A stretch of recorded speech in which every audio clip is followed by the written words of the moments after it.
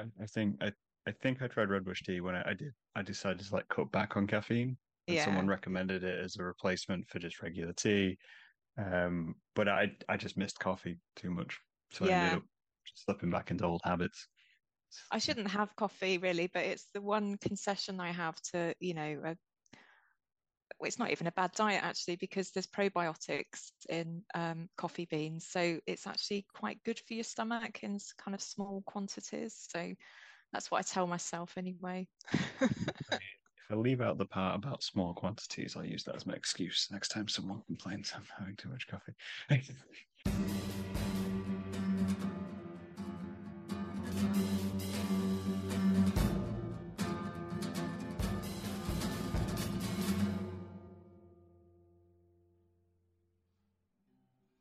Fantastic. Then we'll slip into it and welcome to the podcast, Lizzie. Thank you. Thank you for inviting me. You're very It's welcome. it's really nice to be invited. I just wanted to say that I've got noise sensitivity, so I've got a real issue with podcasts, and there's so many that I'd like to listen to, but your voice is so soothing and so suited to it that yeah, I just had to say that before we kind of moved on, really. It's certainly for the noise sensitive among us, it's yeah, it's great. So I'm Give glad me a you blush. exist. It's, you're not the first guest who's mentioned it. Right. It's one of these things where I don't think there's any particularly interesting about my voice. I think I have quite a nasal voice. But then obviously you hear a higher register inside your own head compared Yeah. to anywhere else. But I've had a couple of people once said, it's very soothing to the point where they can't listen to the podcast because it makes them sleepy.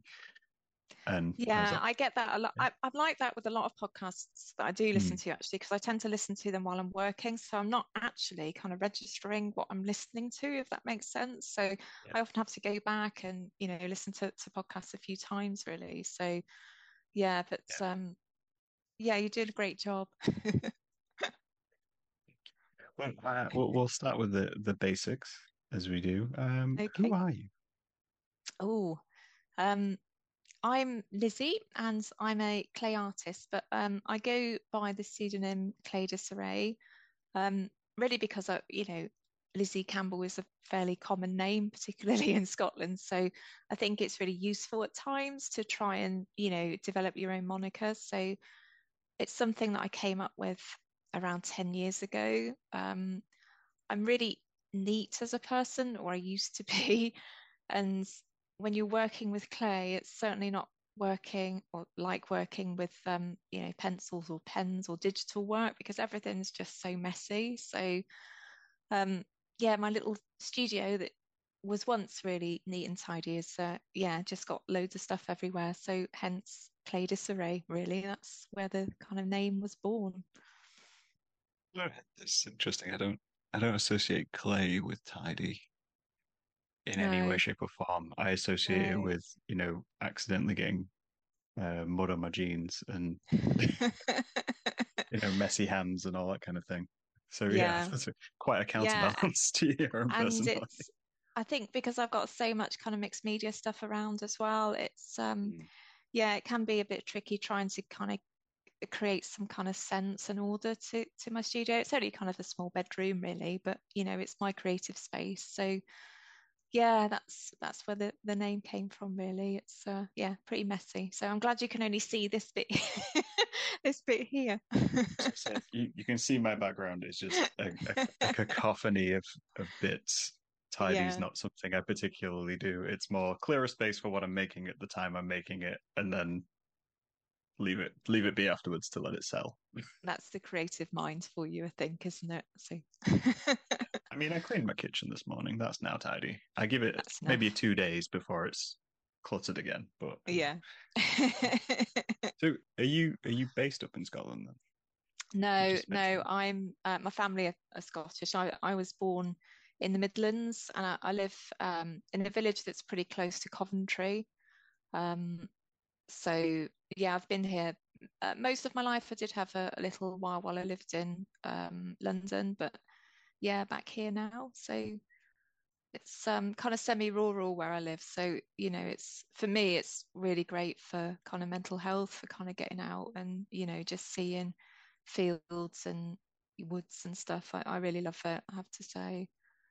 It's I find it kind of a bit kind of all consuming when I can't get out and, just kind of be at one with nature, if you like. It's I just really appreciate it. important for me. Yeah. I mean, I'm originally from Scunthorpe, and then Oh, right. I moved to Lincoln after that for uni, and then stayed there for a decade or so, and then recently moved over to the US. So having Yeah, quick access to farmland and woodland is something which I grew up with and fully appreciate that when you get into a city, not having that is a nightmare. yeah. Yeah. And it's coastal as well, Scunthorpe. So is Yeah, it? fairly Yeah, coastal. Like yeah. it's not on the coast as in the sense it's connected to the sea Right. Yeah. Sorry, I've because yeah Grimsby's in misremembering the way. that. You know, Yeah. we have to deal with Grimsby. But we've got the It's Humber. just Humber's close. yeah. It's just because I'm kind of really landlocked where I am at. I think that's the one thing that I'd change if I could just be a bit closer to the sea, really. It's yeah, It's a I very just different love it. vibe on the sea. Yeah. Yeah, yeah. I'd really like that. I think sort of long term, that's what I'd sort of love to do, but I'll have to speak to my partner about it. Retire to the coast Oh, wouldn't is not a bad everybody? plan. Yeah, yeah, it'd be lovely.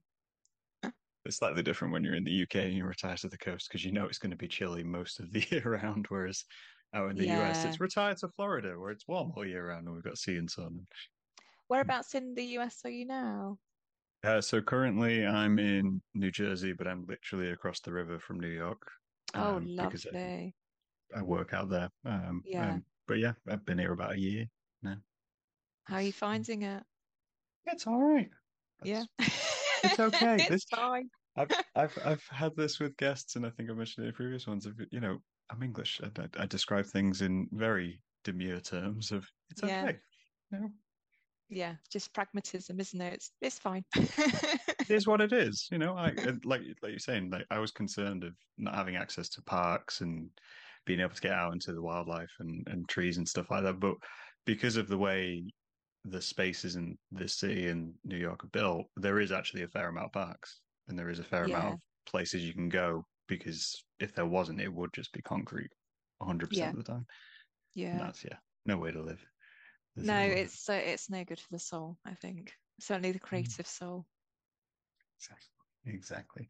But yeah, getting back to what you do in terms of your work. So I found you originally via Instagram Right, through, okay. you know, your images and whatnot, and then looked up and obviously found that you had a YouTube channel and you create work, and I found them interesting because you seem to obviously not only create things but give more of an insight from kind of an industry perspective, which I think a lot of Yeah. channels miss. And wondered kind of what led you towards that as well as talking about your own work.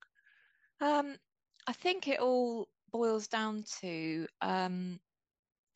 not well, I think to give you a little bit of my history, I when I was younger, I lived with my dad. My mum died when I was young, and I had a bit of a kind of fraught relationship with my dad. He had a kind of alcohol problem, and it was kind of really difficult living at home. And I desperately wanted to go to art school, and it was yeah, it was quite difficult to get to art school. I did go. I signed up to, I think it was a graphic design diploma course when I was about 17. But because things got kind of so difficult at home, I had to leave the course halfway through.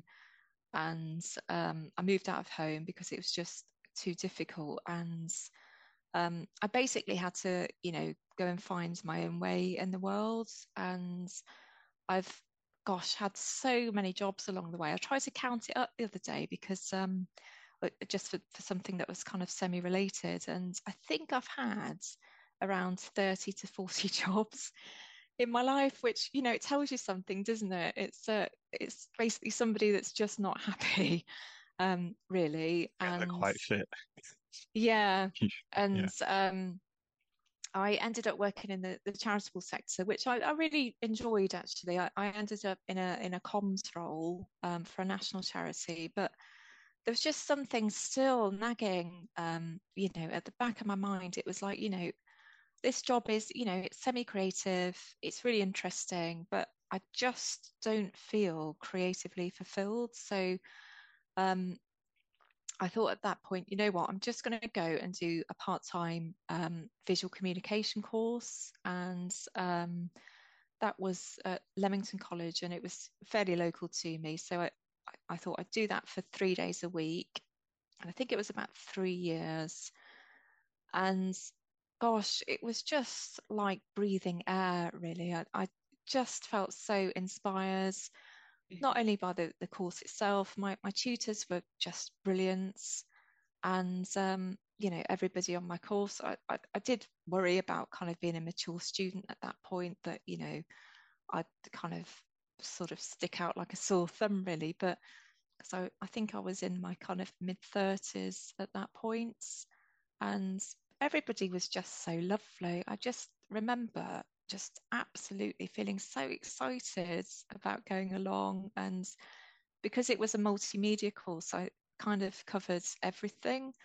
Um, I went into that course thinking that I was an illustrator because I've always drawn in my life. But I think the issue for me was that I'd oscillate between sort of different creative styles all the time. I'd do cartooning one day and then kind of more figurative work another day. And I just couldn't fathom what, my style was, or my kind of creative identity was, because everything that I was doing kind of felt really derivative of kind of, everything else out there.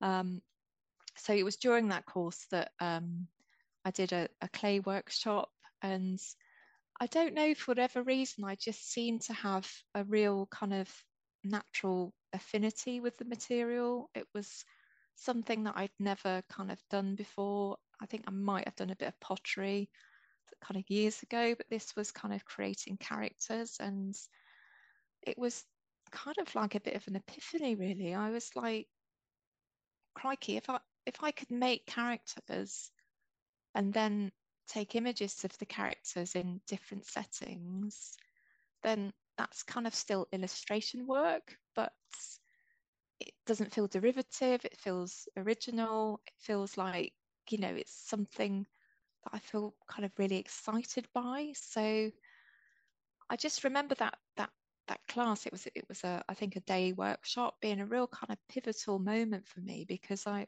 think for my next brief, I think there was a photography brief coming up after that, or a module, and I just created a load of um, like film scenes. The project was called May Contain Spoilers, and I just made loads of different sets for various kind of horror and dark genre movies, because they're, the ones that I'm kind of more drawn to.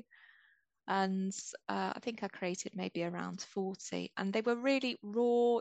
Part of the brief was really about keeping it as kind of small as possible in terms of time. So I'd limit myself to just a few hours for each kind of mini projects. But it kind of had its own charm because of that. I used air dry clay and then painted over the figures, and um, it just.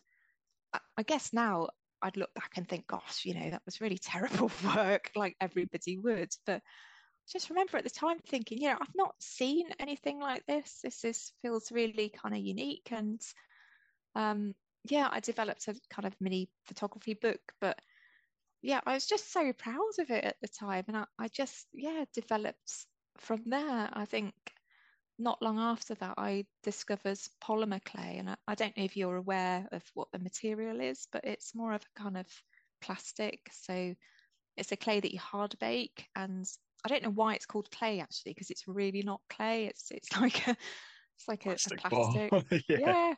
Yeah. Um, and since then, I think that was probably around 10 years ago. I've just kind of developed my own kind of style, which is it's very cartoon like, but for me it just feels good to be creating things that feel kind of unique, really. I think there's lots of obviously clay artists out there and people doing brilliant work, but I think um, because of the kind of illustration element, I just really wanted to do something that felt kind of different, really. And I think because of that, however, it often gets kind of confused with animation work, and I've been really kind of distinct along the way that I'm just more interested in creating still images, and I think that probably speaks about my patience, really. I just couldn't work on an animation. It takes way too long, and I haven't got the kind of interest, I haven't got burning desire to do that. For me, it's about kind of creating just those images that, yeah, and that's in a long way, that's how Clay Oh, that's Disarray was kind of born, really. yeah. I was just going to say that's interesting because I was going to ask you kind of what your interest in like animation and stop motion is because there is such a similarity. The first thing it reminded me of when I saw it was the Sledgehammer video from Peter Yeah, Gabriel, which was that I always talk about that one because it's the one which kind of inspired me to want to go into like filmmaking and things like that. 'Cause I was like, wow, this is incredible. it's But amazing, isn't it? It's iconic. Yeah, yeah, it is that kind of claymation plasticine-esque style, which obviously was the way back in the 80s.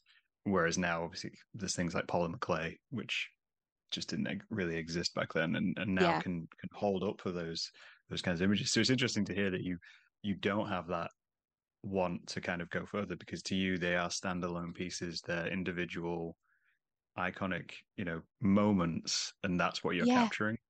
And it Yeah. has caused problems along the way because a few years ago I signed up with a illustration agency, and it's a really good illustration agency, and I was like, oh my God, I can't believe they want to sign me.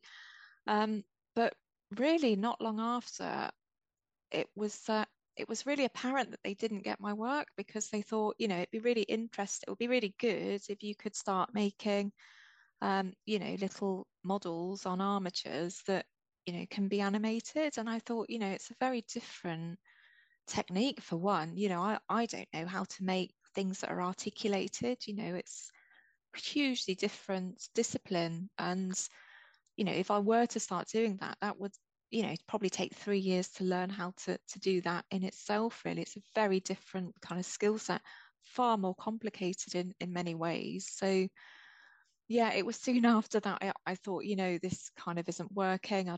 Yeah, I said to them, this, I need to go my own way, really. This, yeah, it just shows, doesn't it? Sometimes that creative agencies, you really think they get your work, but actually sometimes they don't. So it was unfortunate, it would have been nice to kind of partner with them and to get more work because that's, essentially what creatives want to do. But yeah, I think it can be tricky if you're doing something that people don't kind of fully understand. Um, it's not to say that I haven't done any animation work. I have done some very, very basic stuff for an app in the past. And that, I don't mind so much. It's, if you're making a character blink or something like that, something really, really simple. But when you're kind of creating fully formed animations, it's a hugely different thing, really. I, I guess your style, if I was to put it in the animation industry, is more of kind of like a concept model Yeah. style when it's like Yes. the initial idea. It's kind of the same with illustration of when you do a concept sketch and it's big and it's wonderful and it's fantasy and all these kinds of things. Then you hand off that to people who actually do animation. They're like, yeah, this isn't possible. Like Yeah. what you've designed is just not possible in terms of what we can Yeah. do. Um, but no, yeah, it is a fine line to walk, and I think a lot of creators fall into that. Not necessarily a trap, like you say, because it's all done in good faith of looking for institutions and companies to help. Yeah. Finding an agent is a big thing, especially for writers. That's a huge thing. Find an agent who will publish a book. That'll be the open door. But you Yeah. end up changing what you're doing to fit the person you're working with. Yeah, well, And I didn't get any yeah, work out of them. yeah. I ended up, the only brief that I had was for a charity, just to, essentially, I don't mind doing a free gig now and again for a charity, but if that's the only gig that you're getting from an illustration agency or a creative agency, it's quite apparent things aren't working out really. As well, like hearing your story reminds me so much of people who have had very similar journeys of working in, multiple jobs, not finding anything which really fits, deciding to go back to education or doing something, and Yeah. ending up in the creative industry. Because Yeah. it's, we all come from various backgrounds, and more opportunities are there, or like you say, life gets in the way of, Yeah. of doing something. And then you end up drifting from job to job to job, I think. And then yeah, it suddenly opens the mind. Like you say, you have that epiphany moment of, oh, actually, what fulfills me is going out, making something, creating something, and that would be nice to do day to day, even if it's just like in a minor capacity. Yeah, Um, absolutely. And my story certainly isn't unique. It's just a shame that, creative people, if they just had that bit of support when they were perhaps younger, it'd be really brilliant for them to be able to discover their talents years or decades earlier, really. It can be really difficult for all artists out there that haven't got, that familial base or family base that are, encouraging them for one to go into something that, fulfills them creatively. It's a real shame, I think. I think there's an extreme value as well in people who are older changing direction, like Yeah, yourself, because like kind of previously alluded to, like within your videos, you discuss industry, you discuss knowing your worth and pricing and all those kinds of things, which yeah. as young creators you don't really think about. You get 19-year-olds, 20-year-olds, you just don't think about it. You're thinking, how can I make money from this? How can I get exposure? And how can I, make it big? That kind of Yeah, you're thing. just pleased to get a gig, I think. Yeah, In the early days, I was just really flattered. And, yeah. if it paid or not didn't really matter. But now I'm horrified to think, why on earth would you take a free gig on? Why? But it's just what they expect. It's so awful. It is. I mean, I've the example I always give is I've been to more weddings as a employee than I have as a guest. Right, And it was yeah. because it's very much Graham knows how to use a camera. He's studying how to use a camera. Therefore, he's the default wedding photographer for anybody. And I think it's like you spend the entire day there and maybe come away with 200 quid, Oh, you know. gosh. And it's that kind of thing where you're like, yeah, no, this is good. I'm practicing my craft. It doesn't matter that Yeah. I'm not really getting much out of the fact that I didn't get fed on the day or anything like that. And Oh, you it's just don't think about horrific. it. It's horrific. And I think everybody has their own story to tell, doesn't there? Which says volumes. Yeah.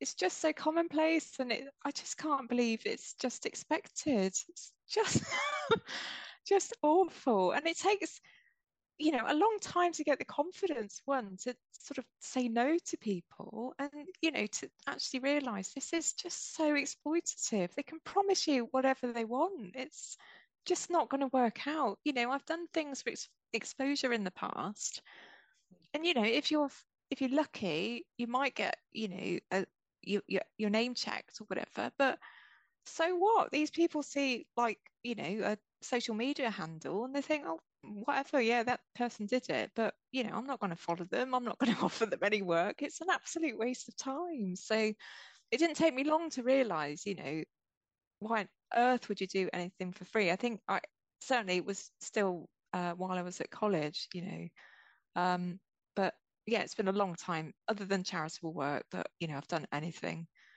for free because it's just ridiculous. It's so awful. Definitely. I think unless you're doing it, I mean, I do a lot of stuff for free, but I do it for myself. It's stuff Yeah, which I want to make, it's stuff I want to give away, stuff which I see value in just having out there. It's not Yeah. beholden to a stakeholder or a CEO or anything like that. And I think that's the stuff which you focus on, you give away free. Well, But like you say, absolutely. Yeah. yeah, Yeah. Well, having doing that, YouTube for one is doing work for free, yeah, isn't it? It's yeah, certainly for me. So it's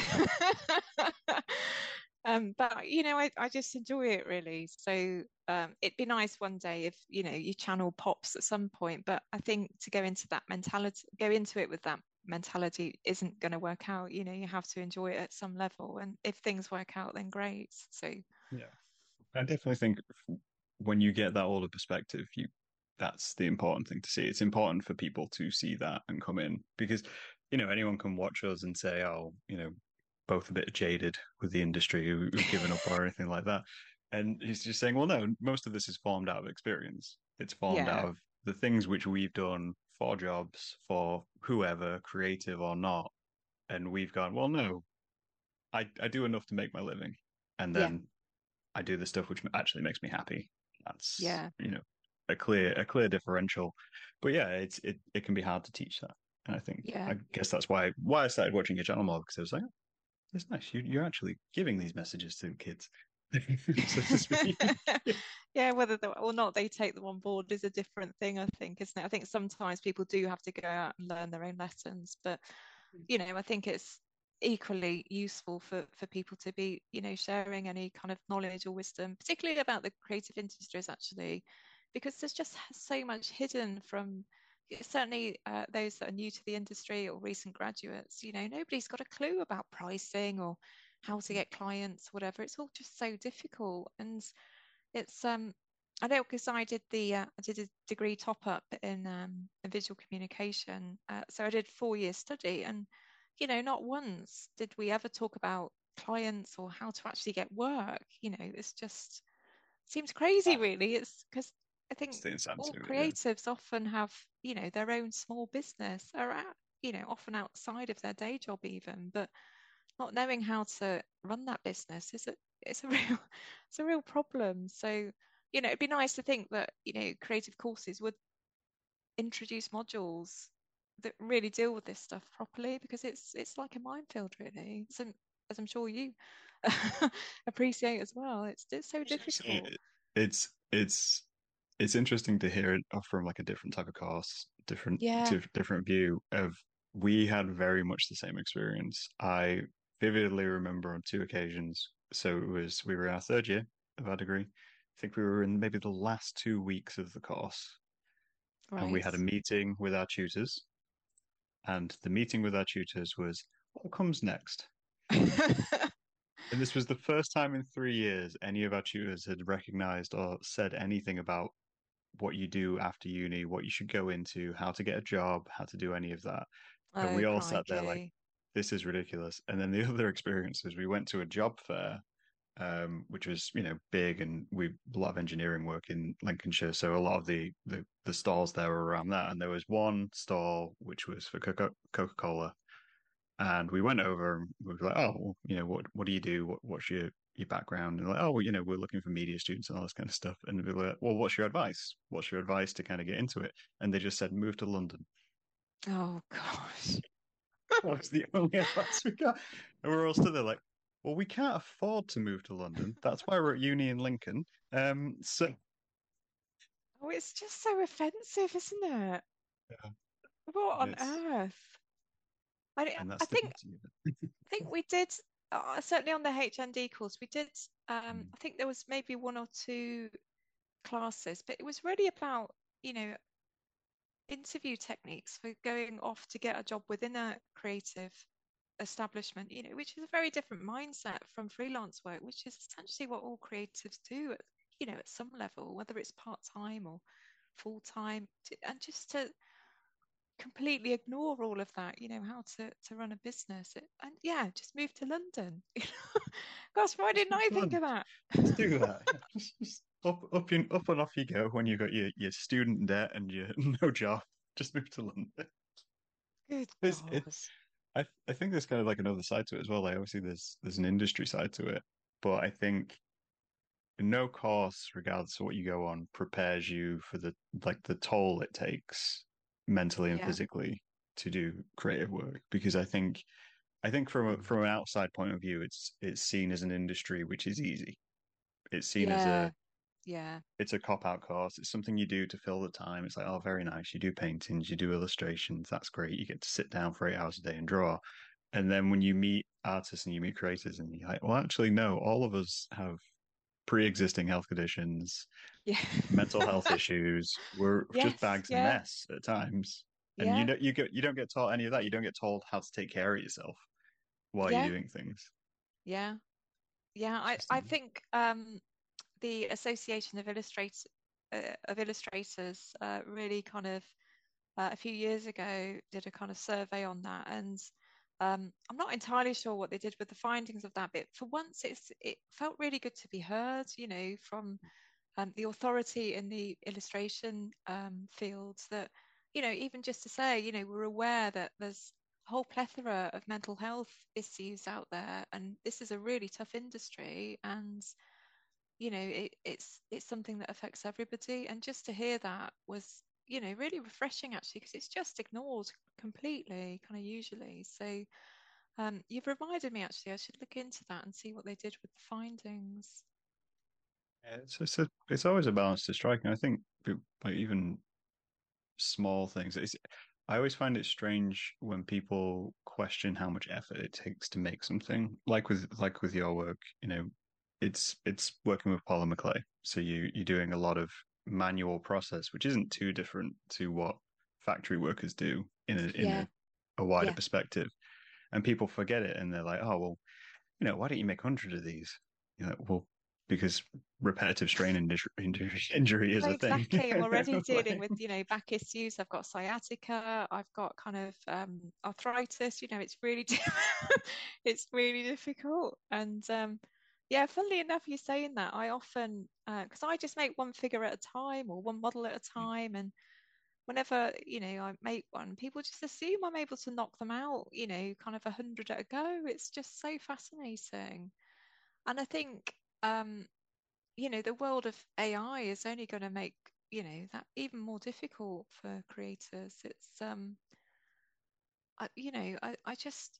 I think the average person just hasn't got a clue how much work really goes into something. It's yeah, it's really difficult. It's hard work. I mean, like you say, you have health issues, which you have to balance that Yeah, passion versus how you're feeling any one day. Is yeah. is is that something you kind of feel like you've got a system for, or is that something which you take as like as it comes? Um, Probably a bit of both. I was really, really healthy up until about 4 years ago, and I just had a really it was on Boxing Day, and I had this headache. And I say it was a headache, it was just like somebody poking my head, and it came up in the afternoon. And I thought that's weird, might be a hangover, or something, And then the next day it was still there, and it was still there like 2 weeks later. And I thought, this is really painful now. And I went to see my doctor, and with stuff like that, they're always so dismissive, aren't they? It was like, here's some, I think it was amytryptyline, which is something that kind of helps with muscular or nerve pain. And it didn't really help. And then the pain kind of worsened. You've got a nerve essentially called the occipital nerve that goes right up your scalp. And just eventually went, well, right up my scalp and right over and into my eye, and it was just so painful. And I think I spent around 2 weeks in bed at one point, and I was like, this just isn't right. My partner was really worried, and I was going to the doctor a lot, and every time it was like, God, it's this woman again. She's just like off her head. Um, and it The was state of the just NHS for anybody wondering, but well, yeah, I do love the NHS, but crikey, if yeah, it's not something yeah. obvious. It's really difficult. And yeah, eventually, well, the pain went on for about 3 months in the end, and I was ended up with severe depression as a result because, I just felt like I wasn't being listened to. My partner was so brilliant, and thankfully, and at that point, one of my friends had mentioned that her partner was diagnosed celiac, and it's gluten kind of. It's, I say gluten intolerance. It's more like I guess, an allergy to gluten. It's a autoimmune illness, and I thought, you know what, I'm just going to cut out gluten and see if that helps.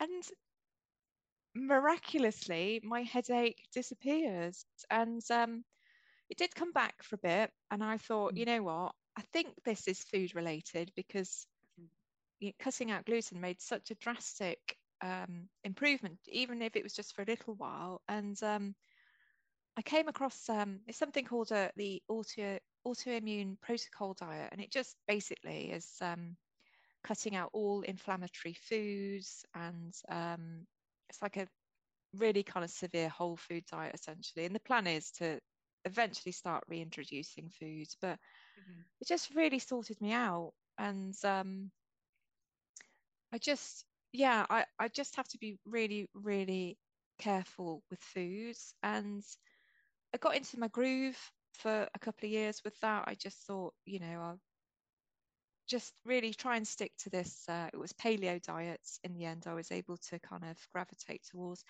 which was frustrating because I was vegetarian before. So it meant that I had to start eating meat, but needs must, unfortunately. I did, What's first? Yep. yeah, I did go through quite a lot of guilt with that, but I just wasn't getting any nutrition really otherwise. So um, yeah, I was kind of getting along groovy, and then 2 years ago, um, well, actually, firstly, I eventually got a diagnosis for this food thing, and it's a functional neurological disorder. So my symptoms are very kind of similar in a way to MS, but MS is when you're kind of your hardware of your brain, there's issues with that. But FND is describes it's issues with your software, so symptoms can be very similar. Because in the end, I was having a whole array of horrible symptoms, but with the restricted diets, I was able to really kind of deal with pretty much everything. But 2 years ago, I then got a histamine intolerance, so it means that I'm kind of allergic to more food now as a result. So I have to be really careful with raw foods. I can't eat any raw food now, which is a is a nightmare.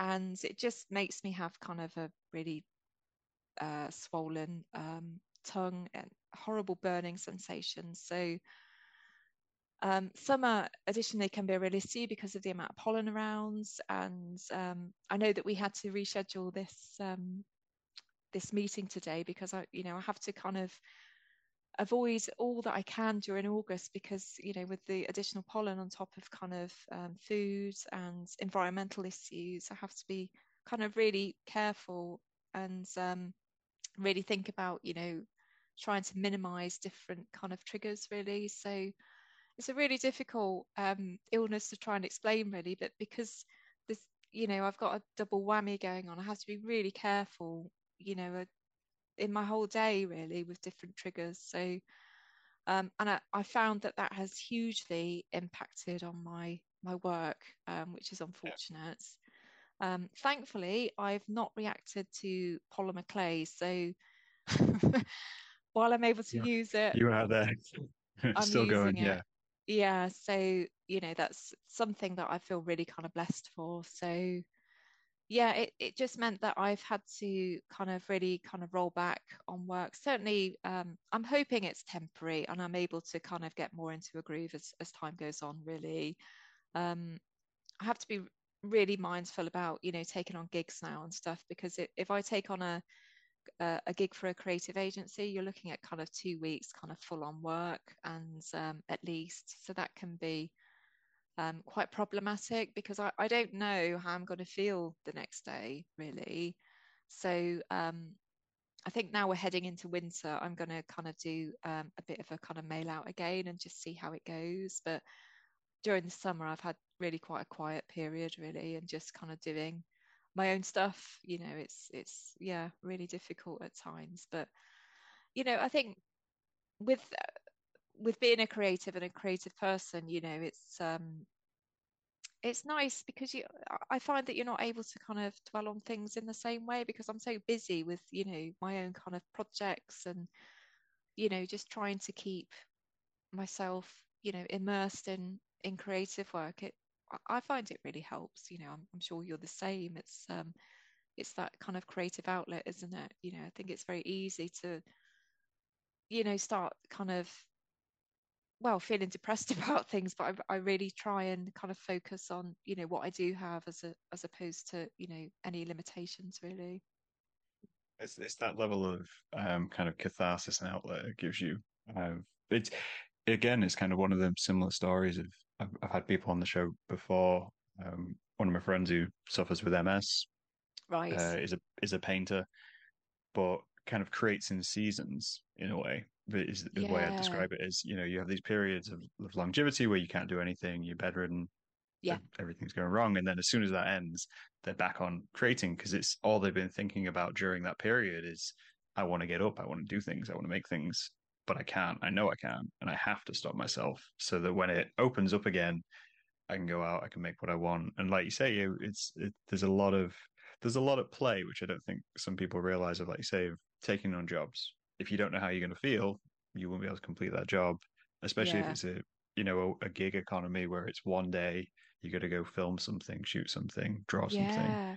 Yeah. Then yeah, it's a whole other game of organization, Yeah. which yeah, not everybody has to deal with, luckily for some. But No, no, absolutely. And it's something I'd never even thought about up until mm, kind of about 4 years ago. I was always really healthy, and I'm at the point now where I'm not doing too badly. I kind of jog every day. Every morning I try and get out for sort of 2 miles. Um, Now the pollen's not so bad, and I'm finding that doing yoga and Pilates and stuff kind of really help as well. It's all about kind of certainly in your because I'm in my late 40s now, it's really easy for things to feel like they're kind of seizing up, and that exacerbates any issues that you may have. So I find that trying to keep kind of moving and healthy and as much as I can kind of helps not only mental health but for me physically to be able to work really. it's concerning to hear, though. I feel like I seize up most days, and I'm still mid 30. Yeah, get moving. I had a friend of mine who had so the way I sit or the way I lay, they took a photograph of me from the side and they just sent me it, and my neck was at a right angle Oh compared to my body, gosh. and they were like, "Are you aware that this is how you sit?" And I looked at it, and I was like, I mean, I guess on some level I'm aware, but at the same time, that's the most comfortable position for me is just to let Yeah. myself slip into the cushion and my head goes forward, and that's where I end up sitting. My partner's the same actually. Even at night when he's kind of on the sofa, it just looks so uncomfortable to me. It's like just Just the slide kind of down, and then all weirdest of a sudden, angle. But yeah, we're all so different, aren't we? It's really fascinating. I just don't know how on earth he'd find that comfortable, but yeah, yeah, he does. stretching. You just get immersed in whatever you're watching. That's what I find. You get Yeah. drawing, you get watching. Being from an illustration, most of your time is just spent doing this anyway, where you're just looking straight down, No, and it it's just becomes true, habit. isn't it? Yeah, I'm the Yeah. same with my clay desk and also even because I work with a tablet and a pen, and I just find I get kind of calluses and stuff. It's just, oh my God, aging is the worst, man. It's funny you mentioned the calluses. I saw a video which was some TikTok or Instagram reel or something, and it was just something like, "Oh, if you're an artist, you probably have this." And I'm sort of thinking, well, this is just going to be one of those silly things which doesn't, it's like here's Yeah, my desk or something like that. And they just showed their finger, and they were like, "You'll have a lump on your middle finger, just around yeah. there." And I was like, "No way, I haven't got that lump to my finger." I was like, "Yep, I have a lump, which I've never noticed before on my finger from years and years of just holding a pencil." It's just insane, isn't it? Do yours not hurt? So they just kind of solid? No, yeah, it's just very solid. It's almost like because it's never been like a callus, it's never rubbed or blistered Right. or anything like that. Yeah. It's literally just where the muscle is, or like the I guess maybe the calcium from the bone. I don't know. Yeah. Not a doctor No, has just I don't know developed, and I've got actually. like an Yeah. it's like an indent. But I noticed one on my pinky the other day, and I Yeah, was like, I've got oh one there. I've got one in yeah, exactly the same place. It's just from where your, well, certainly for me, where my finger trails on the desk while I've got the that's tablet. interesting. I Yeah, and the realized the other stylus. day I've got an indent just on this finger, and I was trying to figure out what it was, and then I realized I hold my phone Yeah, like this, yeah, and there's I've had bloody exactly that, and I've stopped doing it now. They do go away, but no, I had exactly that. It's so there's part of weird, me isn't which it? is You don't tempted to think see you how far lose I can take it. it. That Like, could would I be get a like finger close which is a hook? encounters. Just- Like, how do you know? It's like I can hold phones and never have to worry about Yeah, it. that's your superpower. Yeah. No, I Prepping hadn't myself thought for the about future. that, but mine hurt too much, so I couldn't Right. do it. But yeah, Yeah. but yeah, you're fortunate if it doesn't hurt. But it doesn't hurt for now. It is like I say, I'm aware at some point everything will break down further than it already has in many ways. But again, I think yeah, it's there's these all these sides to creating and kind of going back to what we were saying at the very beginning and the work you create of people look at it and they think it's this it's going to be easy it's because it's like a quite a cartoony bold style. People are like, oh, it's animation, it's got to be animation, and Yeah, you know or you'll be working for hours on stop motion or something like that or anything like that. The wider picture of what it takes to create becomes way more significant, and it's yeah, it's almost hard to get that out. And I think YouTube videos do a great job of that because it allows you kind of a platform to sit and chat about it. yeah. But social media wise, it doesn't, because it's the final product many times. No, absolutely. Yeah, I think I talked about that in a video not long ago that, Mm. I think it's almost a bit sneaky of, some creators to be like, look at this amazing thing that I've created. And, you forgetting kind of all the bad art that you've made along the way, really. And, all the time and, swearing and all the stuff that goes into creating it. And just feels like they kind of knock out something amazing every few days or whatever, Mm-hmm. depending on their discipline, but not actually sharing anything kind of real about it. And, I just, for me, it's more interesting to see the backstory for one. I love to kind of know how some things kind of come together and hearing kind of horror stories, of how things haven't worked out or, perhaps it's, ended up being something that you kind of really didn't see coming. Sometimes, for instance, I'll make a model and I'm trying to work on a likeness and I think, that's not working out in a way that I wanted, but it kind of looks like somebody else. So I'm just going to make it into that person instead. So, it's just kind of little vignettes or little stories that I find really interesting. But I think not enough creators kind of share this kind of stuff because for me, that's what makes the process kind of interesting. It's not always about the end result. You know, it's it's kind of the whole story. I think it's way more interesting than seeing kind of an image of something that's kind of final and complete, really. I'm glad you mentioned that recent video. You spoke about making mistakes and what Yeah, you were I doing always and make all that kind of thing. mistakes. Yeah. But I was I watched that video and I found it so funny because you were working on it and your voiceover was just like, I did this but I wasn't particularly happy with it, and I was sat there going, it looked great, what you want about? It looks exactly like the person you're trying to make, and you're like, no, it doesn't. No, No, I'll something's wrong with just this. And I was squidge it like, up now. what are you doing? And I think it just exposed to me that again, just the idea of what the artist perceives versus what the public perceives can be so different. Like if you're not happy with it, you're not happy with it. Yeah. That's fair enough. And people get so focused on minute details and things which they, are upset about within their creation. But when they show it to the public, like, yeah, this is great. This is Yeah. what you want. And it's like, like we're saying with social media, pumping things out 20 times a day is not attainable. for any person. No, So no. you kind of have to balance it between doing that and getting feedback on what you're creating to make sure, Yeah, you're not putting too much pressure on yourself for something which will stop you creating for 6 or 8 months and still just trying to go, okay, well, I made this. yeah, It is what it is, pushing it out. yeah. Yeah. It was No, a frustrating video for me. yeah, yeah. It's no, we all make bad art, and I think it's important to kind of share that and just, yeah, different journeys. Isn't that more interesting than Have you ever gone have back this? and corrected work? Like, let's say you've done something a few years later and you've thought, you know what, could maybe do it better. Or Oh yeah, I've remade work right. entirely, and it's not to say that the previous version wasn't good enough or whatever. Mm. I just think as an artist, your style evolves so much as time goes on.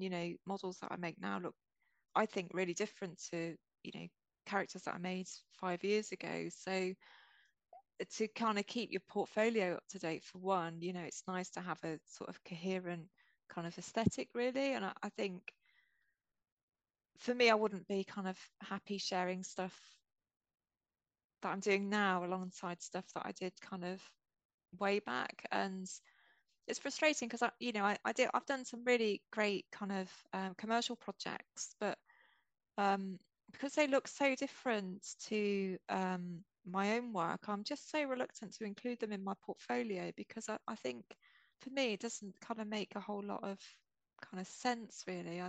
For me, I like to see a sort of a certain kind of style, and I think having that mindset as well probably does come with its own limitations, however, because perhaps I'm scared of evolving further because I want to ensure everything kind of looks like my own brand. So Mm. I don't know if that's a good thing or a bad thing, really.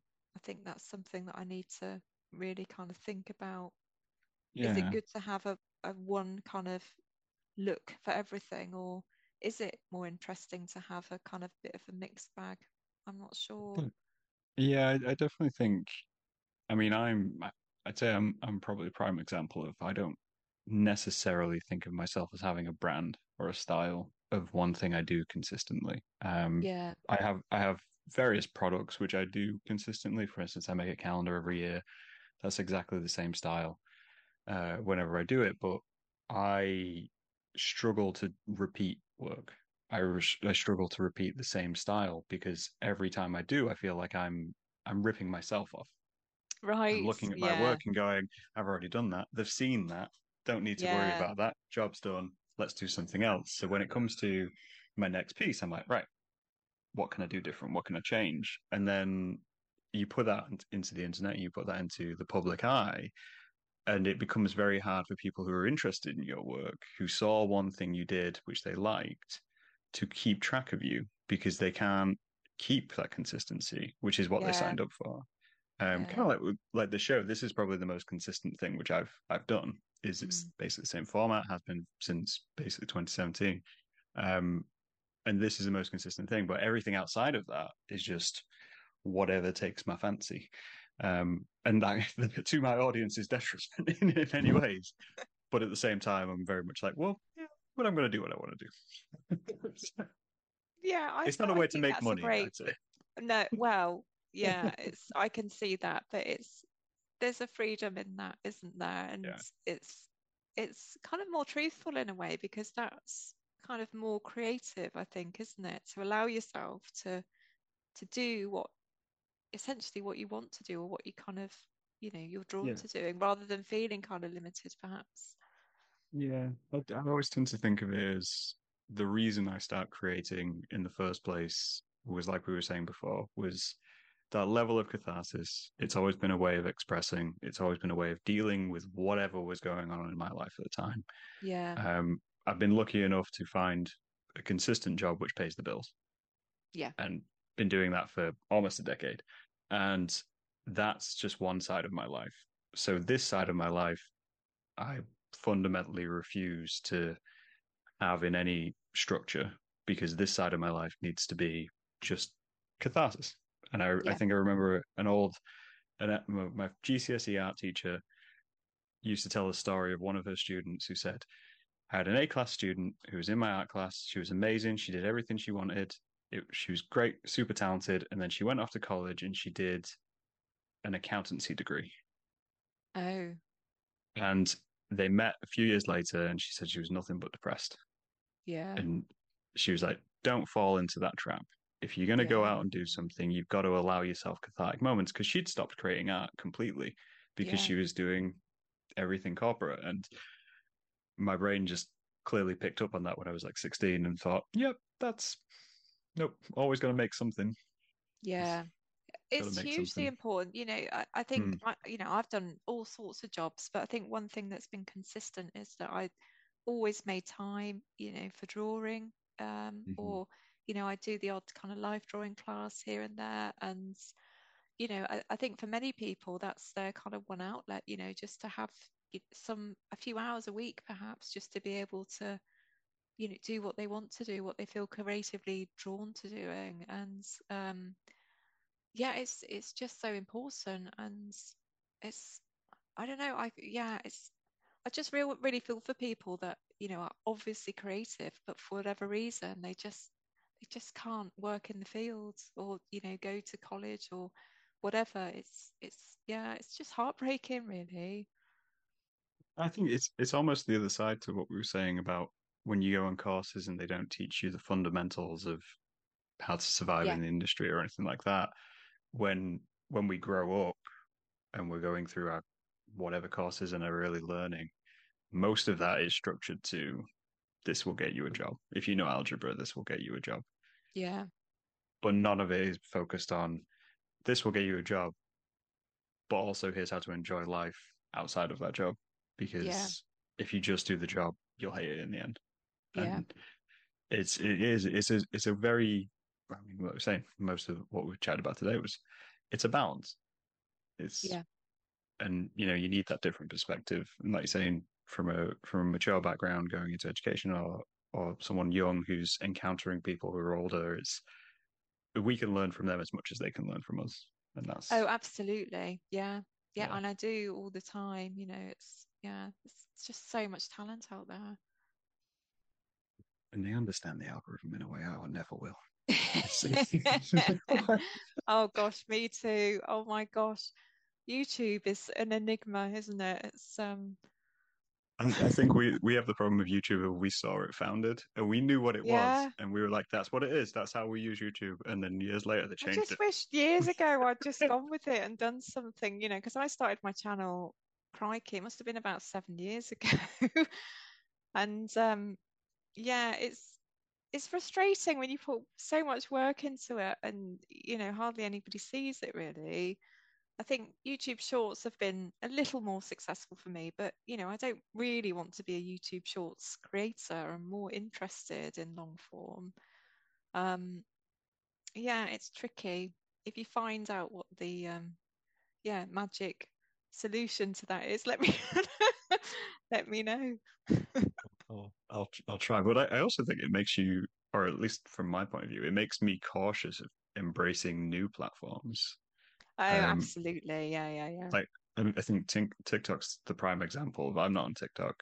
I haven't ever used the app because in my brain I'm like, well, I'll get on it and I'll learn what it's about, but that's going to take me a few months. That's going to take me a few Yeah, months to learn what yeah. it's about, and by that time they'll have changed what it's about and Yeah. moved on. So what's the point in They're me so even cheeky, starting? aren't they? I started TikTok maybe around 6 weeks ago, 2 months Mhm. ago, maybe, and it just feels like a massive waste of time. I think everybody seems established on there already, and if you're a latecomer to any of these things, it's so difficult to get a like. It's You kind of just have to wade into it. I recently what's the new one? I recently joined Blue Sky, which is Oh kind of like yes, yeah, I the have Twitter too as well. replacement. I abandoned Twitter or X or whatever he wants to call it Yeah, these days. me too. It's just horrendous now, isn't it? Awful. Deleted all that. Joined Blue Sky, and I was like, "This is interesting." Right at the beginning of it, you got to have a code to get in and everything like that. But Yeah, secretly in the back of my brain, I was like, 3 months time, this is going to be every single platform again. yeah, yeah. Trying to get that one viral joke, which will make me go in the first 2 months. and then I'll give up. I'll move on, carry on doing what I'm doing. No, it's frustrating. It's just it takes so much time and energy and effort, all of this, doesn't it?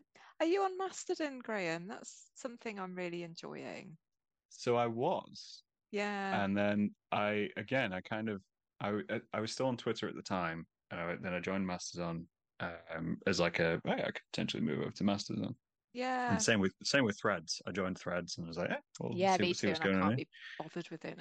And it was just the learning curve was so high, and I was having to maintain so many different fronts. It felt like, Yeah, I was having to repost the same content to so many platforms that I decided, right, I'm going to cut it back and got rid of Mastodon, got rid of Twitter because I didn't like where the platform was kind of going anyway. no, And I was like, I'm going to stick with the visuals. I'm going to stick with YouTube, as redundant as I think it is at times.